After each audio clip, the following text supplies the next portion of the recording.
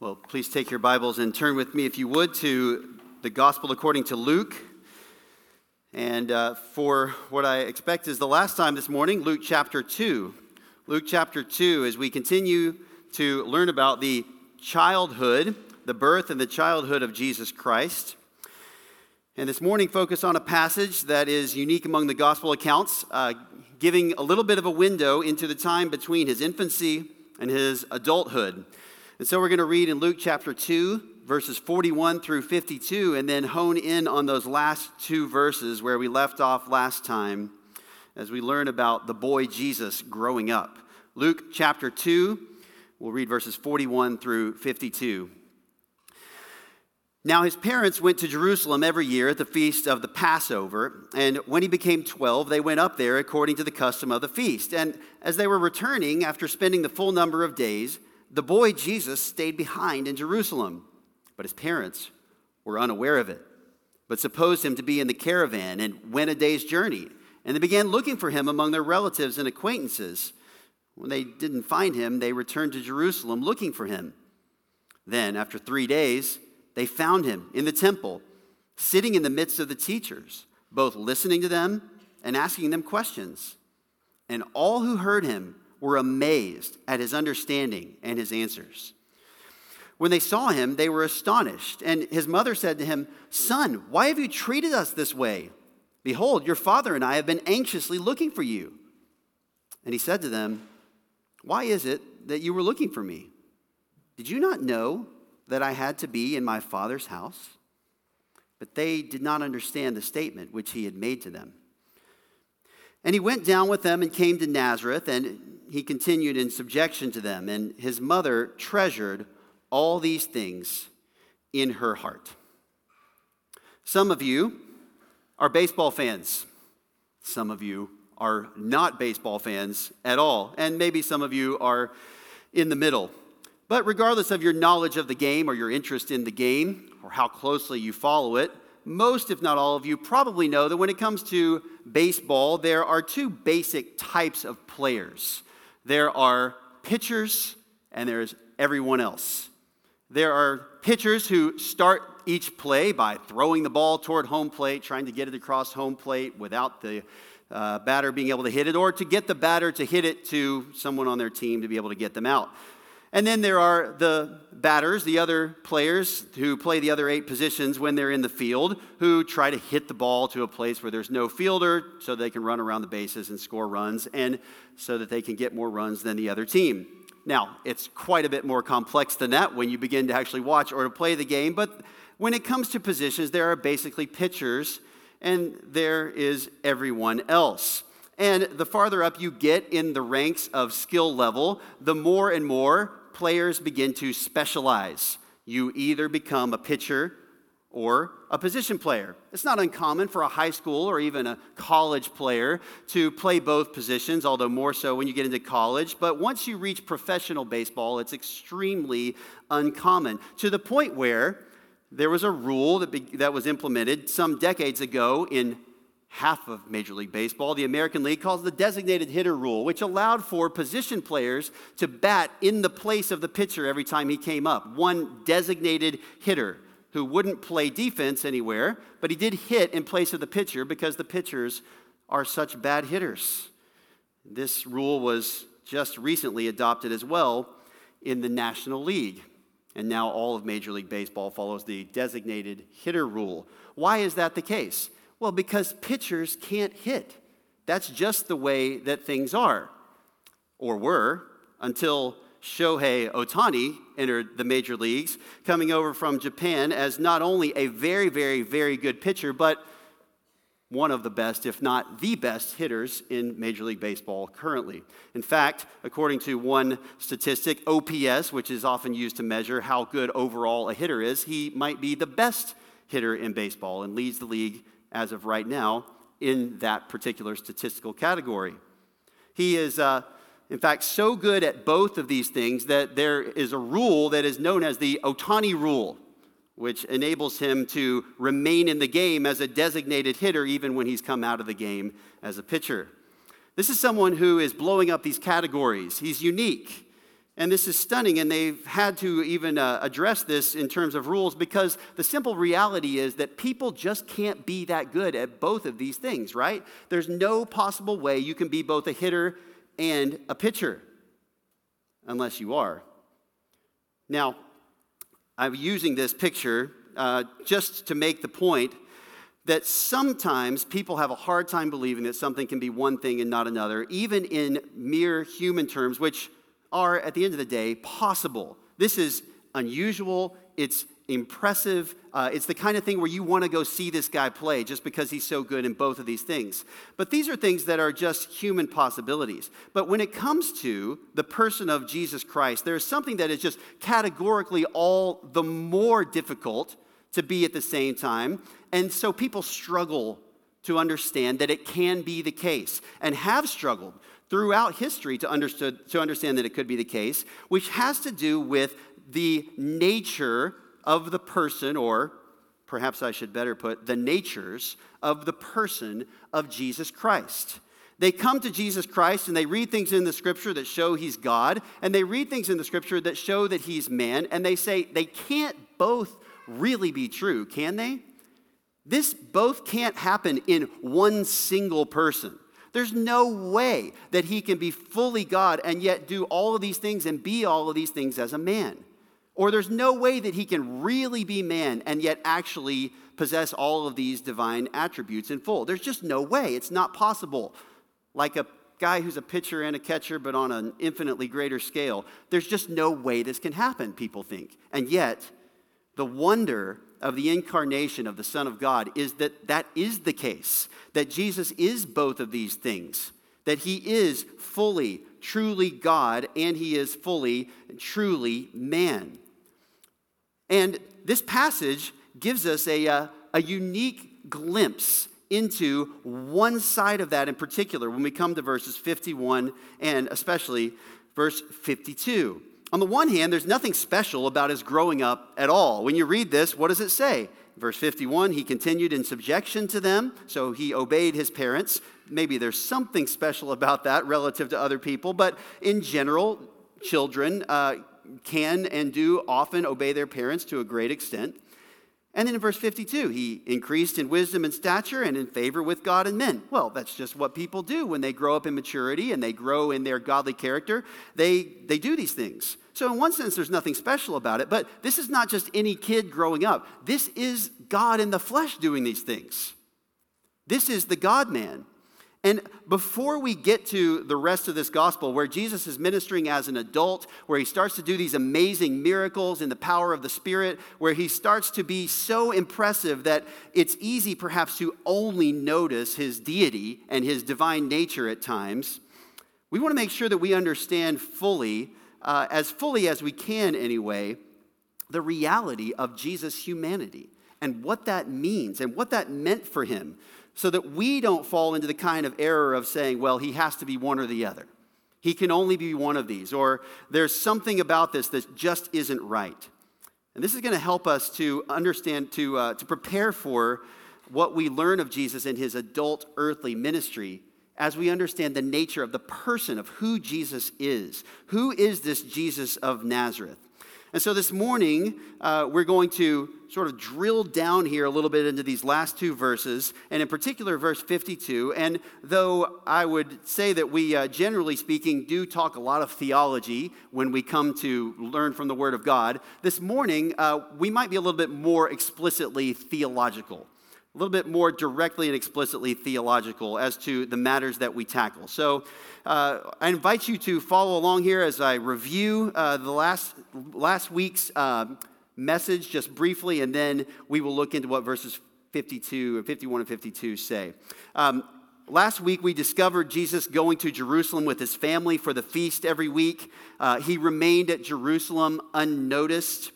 And while he was there, he was displaying his understanding to everyone. He showed that he was a special child, that he was not just any person, but he, as a 12-year-old, had this audience and had this interaction with these teachers in the temple that demonstrated his amazing knowledge, his insight, such that the people who heard in verse 47 were amazed at his understanding and his answers. His parents were not pleased about this, and they sort of missed the point. Why are you here? Why didn't you tell us? They're concerned with things that are a little bit more, though understandable, still human in nature. They're prioritizing the kinds of things that people would do apart from understanding what God's purpose was for Jesus Christ. And so he says in verse 49, "Didn't you know that I had to be in my Father's house?" Or as we saw, and as some other versions render it, "in my Father's business," doing the things that concern my Father, doing what he is all about, being interested in what he is interested in, being interested in what he has said, talking about him, talking with others about him, pursuing my relationship with him. This is what Jesus was doing. And this is because he is the Messiah, because he is the Son of God. He is drawn toward this. And he almost, though he is self-controlled at all times, but he almost could not help but go and take part in this while it was happening. Well, his parents didn't understand, but this doesn't mean he was a disobedient child. We learn in verse 51 that he did actually follow them and he was submissive to them. And this is where we're going to pick up here this morning. But what we're going to find in this text is the growing maturity of the God-man according to his true humanity is put on display. The growing maturity of the God-man according to his true humanity is put on display as Jesus lives out the remainder of his childhood before his public ministry begins. So we're going to watch here what is here, mainly in verse 52, the God-man, Jesus Christ, growing up, growing in wisdom and stature and favor with God and with man according to his real and true humanity before his public ministry begins. Now, as I've sort of hinted at, we're going to spend the vast majority of our time on the third of what will be three main headings today. I just want to say a few words about the first two, both from verse 51 before we get there. You'll note in verse 51, Jesus' obedience to his parents. It says he went down with them and came to Nazareth, and he continued in subjection to them. This indicates that he was an obedient child. This indicates that his time at the temple wasn't an act of rebellion. Jesus had not defied his parents in doing this. His entire spirit was one of doing what his parents said. And this shows us that even the person with the most important role in all of history, the one who had all authority in heaven and earth, is not beyond following divinely ordained authority structures. And if Jesus had to follow the ordained authority that God gave to him, so also we should follow divinely ordained authorities. Jesus obeyed his parents. So too should all children today obey their parents. And we as Christians should submit, as Peter says in 1 Peter 2, for the Lord's sake, to every human institution. Everything that God says is the authority he has placed over us, whatever that might be, we are supposed to follow them. We are supposed to submit to them. And so Jesus was obedient to his parents. This demonstrated as well his own character. This was an expression of his own sinless and perfect conduct before God on the earth. He continued in subjection to them, just as he had done before this 12-year-old incident and then continuing afterward.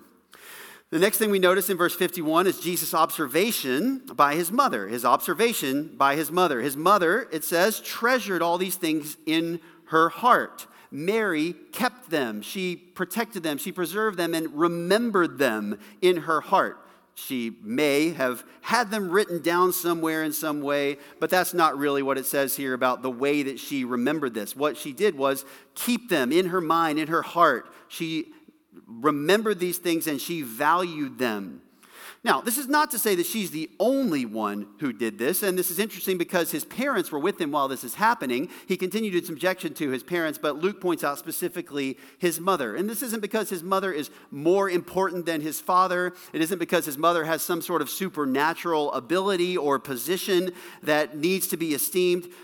There are some reasons instead why it's important enough to note Mary's response. One of these is because this isn't the first time that this has happened. Mary had a similar response previously in Luke's gospel when the shepherds reported these things to them. It says in verse 19, Mary treasured all these things, pondering them in her heart, just as she had done in chapter 1 when the angel came to her. Luke notes 2 points of prophetic revelation there that were given directly to Mary, but not to Joseph.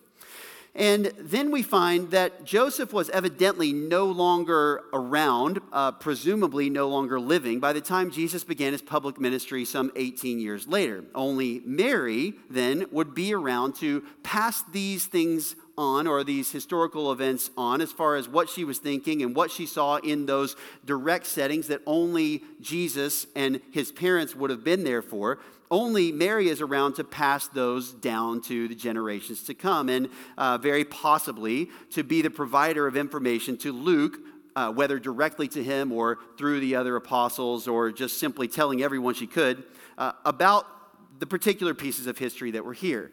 So he notes Mary as one who would have been a very reliable source for the things that happened in her own life and with her own special child. So he was observed by his mother, and she noted these things. She kept them, and she kept a record of them in her heart. These are significant events, and we're thankful that they're not lost to history, but rather recorded for us. Well, what happened then? What happened next? And verse 52 lays out for us what we'll call Jesus' growth as a human being. Jesus' growth as a human being. And it says Jesus kept increasing in wisdom and stature and in favor with God and men. Jesus was progressing or advancing is kind of the idea here. He was doing this. And it was not that he grew into being a human being, like he started out not really a human, or maybe started out partially human and had to grow into becoming one. But rather, this is his growth as someone who was born already a human being. This is his growth then according to his true humanity. His growth according to his true humanity. And this is the first of three sort of categories we'll note here, and we're going to spend the bulk of our time, quite a long time here this morning, talking about what it means for Jesus to be truly human. Now, to do so, I want to first just talk about the deity of Christ, the fact that Jesus is truly God, he's truly divine. Just as a backdrop to this, and there are a number of passages, many passages in the New Testament that indicate that this is the case. For example, in John 1:1, we read, "In the beginning was the Word, and the Word was with God, and the Word was God." In addition to noting the fact that the Word, who was later said to become flesh, this is Jesus Christ, in addition to directly saying that he was God, even at this time, he uses the phrase "in the beginning" to allude to Genesis 1:1, the very beginning of the Bible, when God created the heavens and the earth. There is nothing that is uncreated before that, nothing that is created before that point. Everything that exists at that point is uncreated, and Jesus is among that. The Son of God, the Word, is there in the beginning. Colossians 1:17 tells us not only did he make everything, but he is before all things, and in him all things hold together. He sustains the universe. Everything that has been made is not only made by Jesus Christ, but it is held together by him. Jesus speaks of being glorified alongside the Father before the world existed. John 17:5, "Glorify me together with yourself, with the glory which I had with you before the world was." We learn that Jesus is the Holy One in Luke 4:34. A demon rightly identified him as such. He says, "I know who you are, the Holy One of God." John 5:21 tells us that the Son gives life to whom he wishes, because he has, like the Father, life in himself. And he says in John 5:23 that it is appropriate for this to take place, for all to honor the Son, even as they honor the Father. This is the way that we are supposed to honor the Son, who we know now as Jesus Christ. We are supposed to honor him even as we honor the Father. Now, if he is anything less than the Father in terms of his deity, that is a blasphemous statement by Jesus Christ. To say that he deserves the same type of honor as the Father would be blasphemy. But it's not, because it's true. Hebrews 1:3 tells us through him he made the world. He's the radiance of his glory and the exact representation of his nature, and upholds all things by the word of his power.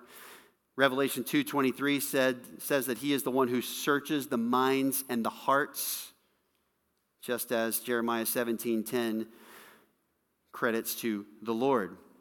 And so Jesus possesses all of these divine attributes. Additionally, he is referred to by divine names, such as in Isaiah 9:6, when it says that a child will be born to us, and it says his name will be called Wonderful Counselor, Mighty God, Eternal Father, Prince of Peace. We learn in Philippians 2:11 that one day every tongue will confess that Jesus Christ is who? Lord. This is not just a title of authority or being a master, but we are to ascribe to Jesus that title that was given to none other than God himself in the Old Testament. This is what Romans 10 tells us. If you confess with your mouth Jesus as Lord and believe in your heart that God raised him from the dead, you will be saved. What does he mean there by Lord? Well, Romans 10:12, he goes on to say there's no distinction between Jew and Greek, for the same Lord is Lord of all, abounding in riches for all who call on him. For whoever will call on the name of the Lord will be saved. This is the God that is described in the Old Testament. And this is the language that Paul applies to Jesus himself.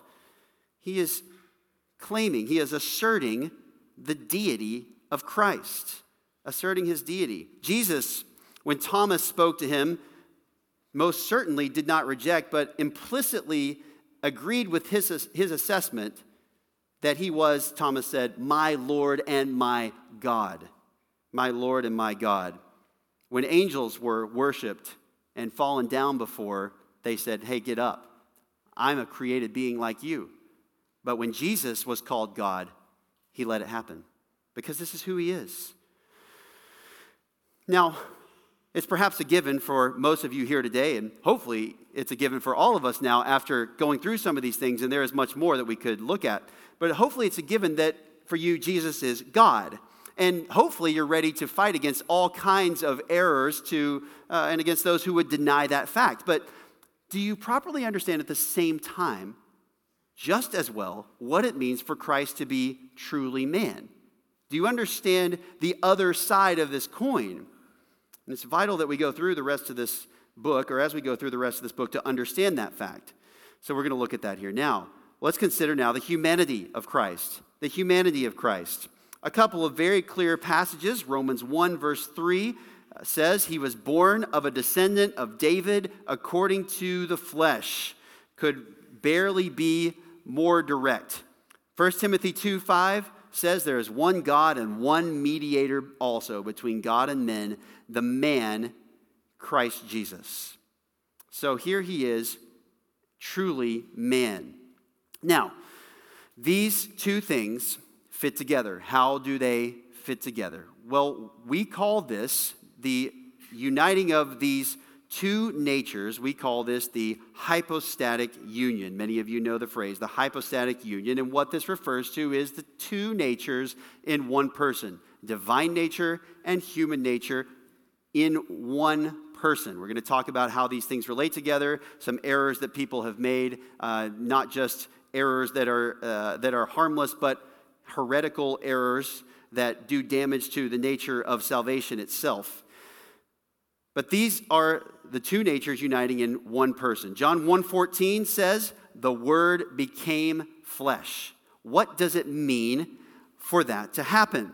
Well, it means before this, he was simply the Word, the second person in the Trinity, very much God, fully God, God the Son even, but merely, if you can use the term merely to describe God, merely God, only God and not anything else. But upon his incarnation, he became also something else forever, namely, truly human.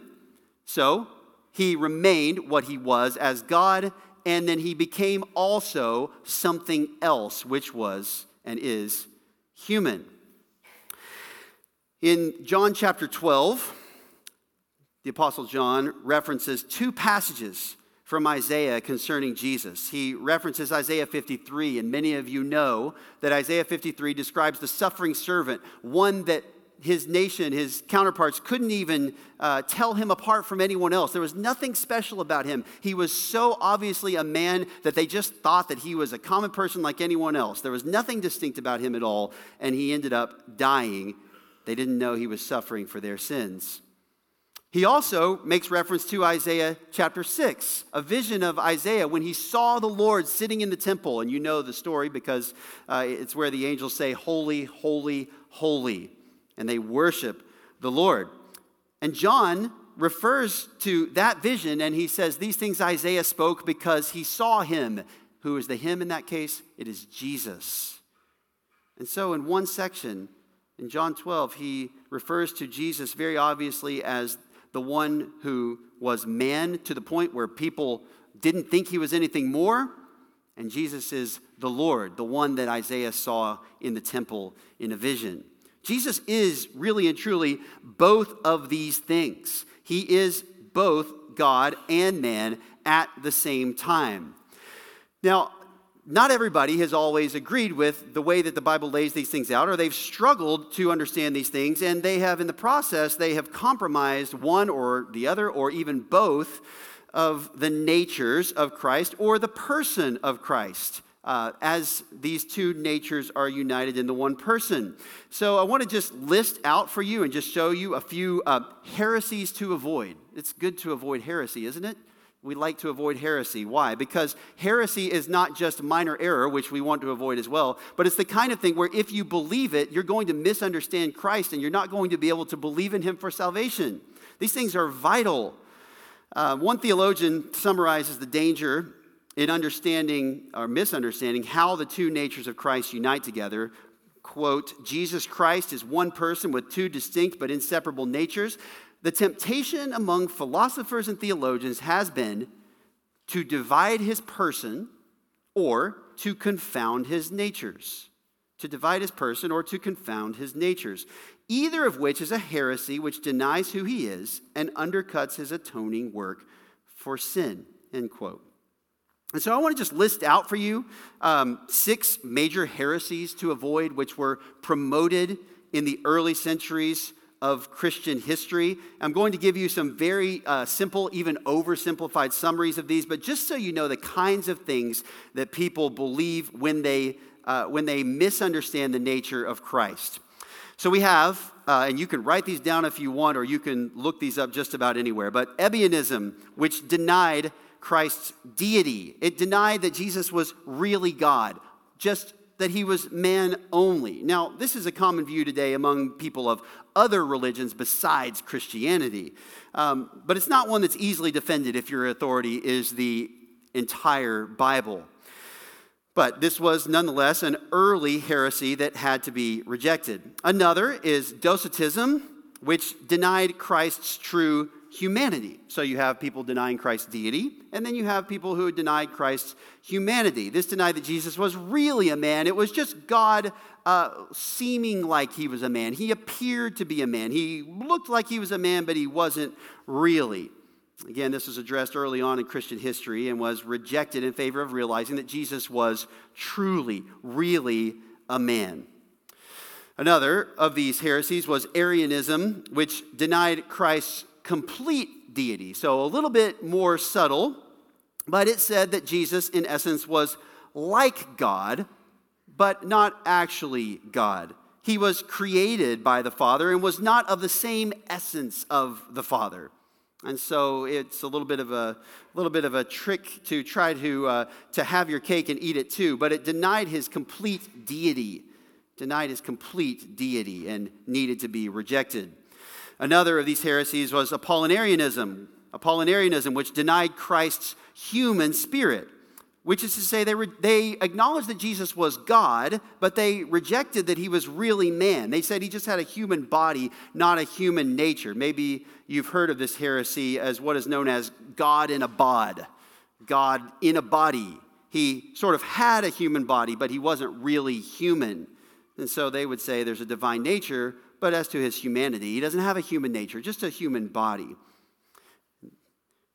Then you have the heresy of Nestorianism, which divided the persons. It claimed that Jesus was two persons, a divine person with a divine nature and a human person with a human nature, which denied the union of the natures, a true union of the natures in a single person. And then finally, a heresy called Eutychianism, which claimed a single nature of Christ, but it was a new kind of nature. They said Jesus was one person, but with one nature that was sort of a combination of the human nature and the divine, such that it was a third type of nature, sort of a third thing, something that's neither really divine nor human, but something else, something that is unique. And so it denied the distinction and the realities of Jesus' humanity and of Jesus' deity all at once. It's almost like, and I know this fails at some point, but to describe it imperfectly, it's almost like as if the two natures had a chemical reaction and something new was formed out of them that had not been there before in either case, something in the basic composition of who he was, to where the old stuff isn't around anymore. This, of course, misunderstands the nature of Christ as truly human and as truly divine. Now, we'll consider in a moment how the early church responded in progression to some of these errors, and in particular, one of the ways in which this is summarized. But before we get there, I just want to give you a few key points to understanding Christ's person. First of all, he is really and truly God. He is really and truly God. Secondly, he is really and truly man. Both of these things should be evident from the passages mentioned earlier, as well as, again, many others. He is really and truly God. He is really and truly man. Thirdly, he is one person. And then, fourthly, he possesses two natures, both the divine and the human. So he is really God. He's really man. He is one single person, not two persons, but instead he has two natures joined together in the one person. And these natures are and remain the same nature as other beings who have that nature. His divine nature is just like that of God the Father and God the Spirit. His human nature is just like that of mankind, except for the fact that mankind had fallen into sin, and Jesus didn't do that or possess that corrupt heart.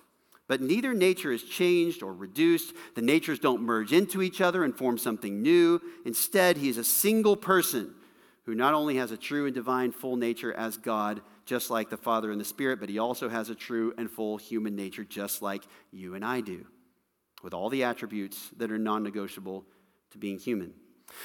These two natures, then, are united in the one person. They are united in the one person, such that Jesus Christ retains the fullness of each nature. Now, just one more thing to note here in the way that we speak about this. The Bible never refers to something like this. It never says, Jesus' human nature did this, or Jesus' divine nature did that. It doesn't speak about his natures in separation from them. It's always simply the person did this. Jesus did this. He is, and he always acts as, a single person. And many of the things that he does are done according to his humanity or according to his deity in the sense that they demonstrate or express attributes of that particular nature. But they're not being done by his humanity or by his deity, as if it's kind of a distinct being called his humanity or his deity. Instead, they are being done by Jesus. Jesus does these things because he possesses both natures at the same time. So then, he is the one who can sleep on a boat, and then the next moment turn the storm into a standstill because he is sleeping according to his humanity, but he is able to control and to take charge of everything that is in the world. He's already in control of it, and so he can tell the sea to stop, and it does whatever he says. Things like that. So Jesus did that. Now, we get some help here from what are known as early church councils. At various times in the history of Christianity, groups of church leaders from all over the globe or all over the map have convened together to tackle various theological and ecclesiastical issues. And these councils are by no means inerrant. You know this. We hear Luther's famous statement about that they have often erred, they have often made mistakes. These councils are by no means authoritative. They do not get to dictate upon the church what we believe and what we say. We don't have to come to the conclusions that they come to. We don't have to use the language that they used. Nonetheless, some of these have been especially helpful throughout the centuries to people in the church, in particular in early church creeds that deal with the nature of the Godhead, and for our concerns, especially this morning, with the person of Jesus Christ. And several church councils, I'll just have a list of them up here, and we'll focus on the fourth one, but several church councils in the 4th and 5th century addressed what were really the more subtle final 4 of the heresies that I mentioned earlier, not the first 2 of Ebionism and Docetism, but the last 4. And they made some helpful progress in the exact formulation of the doctrine of Christ's person over against them. And these 4 councils that were especially helpful, again, we'll focus on the last, were the councils of Nicaea, the first council of Constantinople, the council of Ephesus, and then the council of Chalcedon. And that's the one that tackles our subject the most thoroughly. And I want to read you something from what came out of that council. This was in 451, AD 451, and specifically what came to be known as the Chalcedonian definition. The Chalcedonian definition, you say, this is not what I was expecting when I walked in here this morning. But it's really helpful for us. It really answers one big question. What does it mean that Jesus became incarnate? What does it mean that he became flesh? What does it mean that the Word became flesh? What is this union about? What are these 2 natures? How do they fit together? How does this work? In other words, what does it mean for the person of Jesus of Nazareth? The person. Who he is, what he's like, what is his nature when we say that the Word became flesh. And so I just want to read from this. I want to read this, what we call the Chalcedonian definition. I believe you have this up on the screen behind you if you want to follow along. And it says this: therefore, following the Holy Fathers, we all with one accord teach men to acknowledge one and the same Son, our Lord Jesus Christ, at once complete in Godhead and complete in manhood, truly God and truly man, consisting also of a reasonable soul and body, of one substance with the Father as regards his Godhead, and at the same time of one substance with us as regards his manhood, like us in all respects apart from sin, as regards his Godhead, begotten of the Father before the ages, but yet as regards his manhood, begotten for us men and for our salvation of Mary the Virgin, the God-bearer, one and the same Christ, Son, Lord, only begotten, recognized in, and watch this, 2 natures, without confusion, without change, without division, without separation. You say, well, I'm feeling some confusion here, so I'm not sure what that's talking about, but we'll get to that in a moment. Without confusion, without change, without division, without separation. The distinction of natures being in no way annulled by the union, but rather the characteristics of each nature being preserved and coming together to form one person in subsistence, not as parted or separated into 2 persons, but one and the same Son, and only begotten God, the Word, Lord Jesus Christ, even as the prophets from earliest times spoke of him, and our Lord Jesus Christ himself taught us, and the creed of the fathers has handed down to us. Now, this is coming at the same question from a lot of angles, isn't it? They want to be really, really clear about what they're saying. You may have noticed 4 without phrases that begin with without. These are known as the 4 fences of Chalcedon, and they guard like a fence against wrong ways of understanding the union of the 2 natures in one person. So when he is without confusion, there's no mixing of these natures together. It's not just let's throw all this stuff into a pot and see what comes out. He retains his divine nature and his human nature. Without change, there's no change to the nature, so he's not, no longer really human or really God, not something different. Instead, he retains, he maintains those 2 natures the same. Without division, there's not 2 different persons. Without division or separation, there is instead one person in whom these 2 natures are united. So why all of this? Why all the hubbub? Why did all these guys get together for weeks and feel compelled to actually tell people This is what you need to believe. And why do they need to be this specific? And why do they need to write it down? And why do they need to preserve this and to attack it from so many angles? Why was this so important? Because it really matters what Jesus is. It really matters who he is. It matters what he is like. People today may not think that. They just think, here's Jesus, and then they fill in the blanks of who Jesus is with whatever they want him to be. You might think of Jesus as the one who just helps you when you need help. He gives you encouragement, or he's a good example for you, or maybe he's the one who was a good teacher and you like his teachings, but you've never thought once about the nature of Jesus Christ. Or maybe you just assume he's only a man, or maybe you just think of him as only God, but not thinking about how he actually became really man when he came to the earth. The Bible cares a lot about this. We may not care as humans sometimes, but the Bible cares a lot. On the one hand, Jesus must be God, the ever-living one, because that's at least part of what it means to be the Son of God. And we are told, according to John 20:31, that the way of salvation is to believe that Jesus is the Christ, the what? The Son of God. You have to believe who Jesus is to be a Christian and to receive eternal life and the forgiveness of sins. But on the other hand, the book of Hebrews tells us in chapter 2 that he had to be made like his brethren in all things. Why? So that he could be a faithful and sympathetic high priest and he could offer up propitiation for the sins of the people. He had to bleed and die. He had to be a sacrifice like us. And if he's not truly man, he couldn't do that. So as the object of our faith and as the one who provides the means and the grounds of our faith, Jesus Christ, who he is, matters eternally. And both of these things need to be true at the same time. So it's helpful for us to understand how this works without goofing up or mixing up the relationship of the two. So what does this mean for us? It means that Jesus is a single person, the Son. He has a divine nature and is fully God, and he also is just as much truly and fully human as well at the same time and always will be. So then, the focus of Luke 2:52 is his true humanity.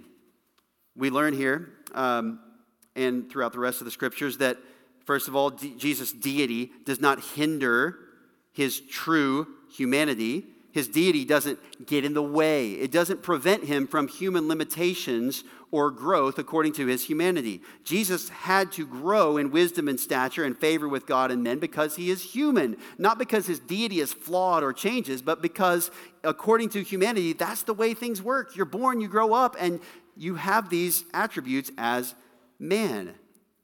Jesus being God doesn't limit him to 99% God capacity.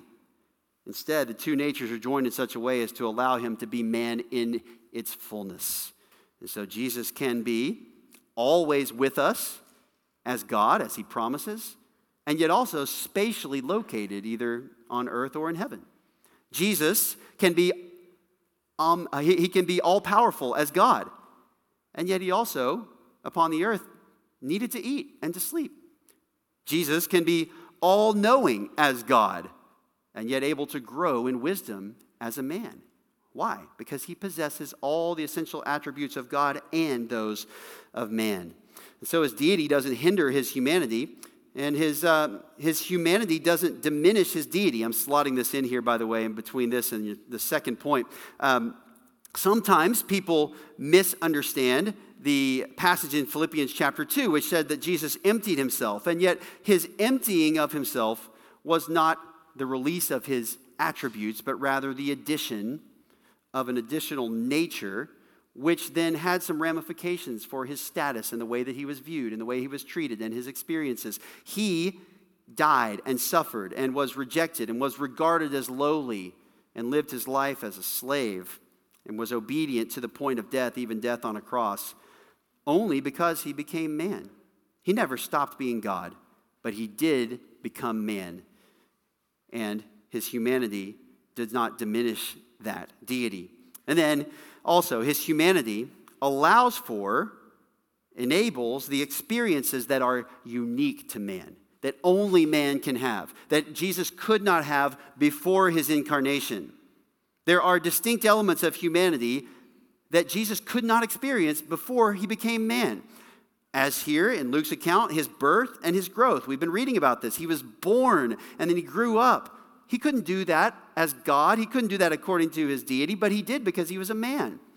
In Mark 4, we read about Jesus becoming tired and sleeping. This is the kind of thing that you can only do if you are not just God, but you are human. He got hungry and thirsty. Luke chapter 4, you can look there a page ahead, and it says that he was tempted by the devil for 40 days, and he ate nothing during those days, and when they had ended, he became what? Hungry. Why? Because he's a man, so he's hungry.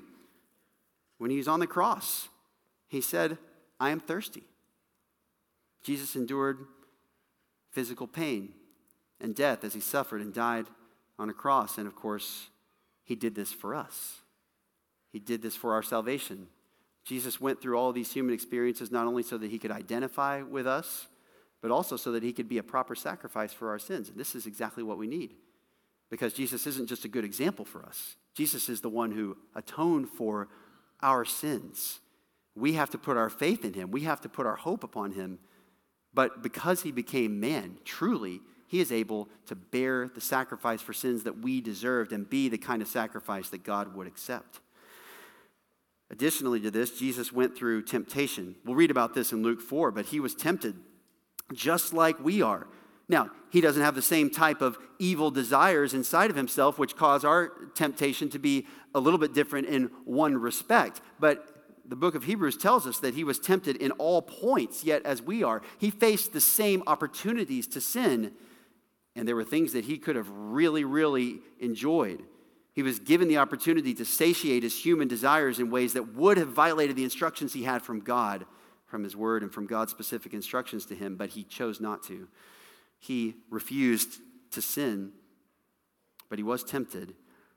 And then learning, as we find here in Luke 2:52. Let's look at this. Growth in his body and mind. Growth in his body and mind. It says he grew in his wisdom and stature. Stature, basically, he's growing taller. He grew in his size.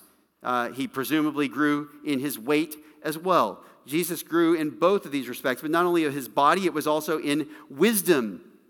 This would consist not only in facts, but also through the wise application of facts. What he knew, information that was communicated to him in some way at some times, but then also as he implemented that, and he would grow in the ability to live wisely in the world that God gave.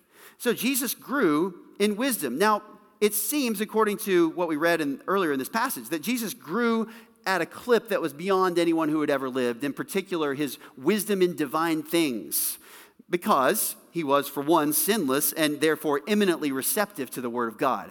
He wouldn't have rejected God's word or said, I'll get back to that later, but he would soak it all up. And he had no cloud of sinful desires that would get in the way of that. But he wanted to know what God said. And this probably accounts, in at least large part, for how much he knew at the temple, because he took on God's truth. He took it in so willingly. But he learned, he grew in wisdom. Now, this is the kind of thing that we might be shocked to read about, because we say, well, he's omniscient. He knows everything. And yet this statement clearly shows us that there is a nature in Jesus as well that took part in learning, because it's a true and real human nature. A true and real human nature. To the point where, even as an adult, he made this statement in Matthew 24:36 about the future. He says, but of that day and hour no one knows, not even the angels of heaven nor the Son, but the Father alone. Jesus, in his humanity, according to his humanity, had to learn things. And of course, he had a knowledge that is phenomenal and a wisdom that's phenomenal. But nonetheless, this speaks to his real humanity. Finally, we observe in this verse Jesus' growth in favor with God and men. His growth in favor with God and men. God set his grace upon him, but part of this is in response to the way that he faithfully walked before God. This is a very clear echo, by the way, of 1 Samuel 2:26, where the boy Samuel, it says, was growing in stature and in favor, both with the Lord and with men. But it's also an obvious allusion to Proverbs 3, verse 4, where it says, so you will find favor and good repute in the sight of God and man. And this promise in Proverbs 3 comes on the heels of an instruction from Solomon to his son to keep the teaching of his parents, to obey them, to be wise, and to listen to that. And it's interesting that Jesus here is in subjection to his parents all the while that he himself is growing in wisdom also. Jesus is said to grow in favor with men. This is maybe something that we struggle with because we know that the Bible warns us against something to do with this. What is it? Pleasing man. Pleasing man. We're warned against this all the time. So the idea of being well thought of by other people, that could be a real danger. In fact, Jesus told people, woe to you when all men speak well of you. So what do we make of this? Well, this is telling us that you don't have to compromise to grow in favor with men. In fact, it's generally true that if you're a wise person, according to God's kind of wisdom, this is what you're going to find. And this isn't new. This isn't just Jesus showing this. This is what Solomon said 1,000 years earlier in Proverbs 3. People thought highly of him, not because he compromised the truth, but because of the opposite, because he was faithful. Now, it is true that acting in godly ways sometimes draws the ire of people around you. It's true. It's convicting to them. They don't like it. It's uncomfortable in many cases. But it's also true that being godly, generally speaking, is the kind of thing that commends you to others. How could it not? You're kind, you're gracious, you're wise. You do the kinds of things that make for skilled living in the world. So we have to remember that both of these things are true. It's easy for us to think that godliness means just that people will not like you, but that's just not the case. It's only part of the truth. And I would say even perhaps more of the exception to the rule for most of us. And so we should strive to please God, and if we do this, we may ourselves do this, but Jesus himself was showing that he was doing things God's way and that he was following a godly and wise path in that people around him they had a high view of him. He had a good reputation with them because he was doing it right. Finally, it says here that Jesus increased with favor with God. In favor with God. And this is another fascinating statement because you look at this and you say, well, Jesus is sinless. How is it possible for him to get any better than that? And what this is telling us is that there is sort of a positive slant to the Christian life, to life before God, that is not just about not messing up. I think too many of us fear walking before God, and all we're concerned about is not messing up. Not messing up. We have, here's the perfect standard, and all I care about, this is my baseline, 100%. And if I fail, then that's disappointing. But there's no room above that. But the Bible doesn't put it in that way. It talks about the idea of pleasing God, of God being delighted in what we do, which puts an entirely different spin on obedience. Yes, we are to avoid rebelling against God and sinning against God. But Jesus didn't have that problem. He wasn't growing out of a life of sin and just getting rid of the bad. Instead, he was pleasing God in his walk. He was more and more becoming the kind of man that God delights in.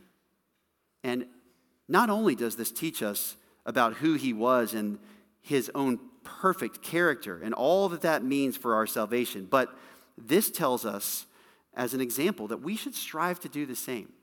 I hope that your sanctification efforts, your efforts to holiness are not just about, let me avoid doing these things because I just don't want to get marked out or in trouble. This is not all there is. We should strive to do what's right and to grow in grace because this pleases God. And we can do this in any circumstance. You can do this at any time, whether or not anybody is around, whether anyone sees you or knows or recognizes it. God sees everything, and you can please God in the biggest or the smallest of moments, just like Jesus did here. What a person, is he not?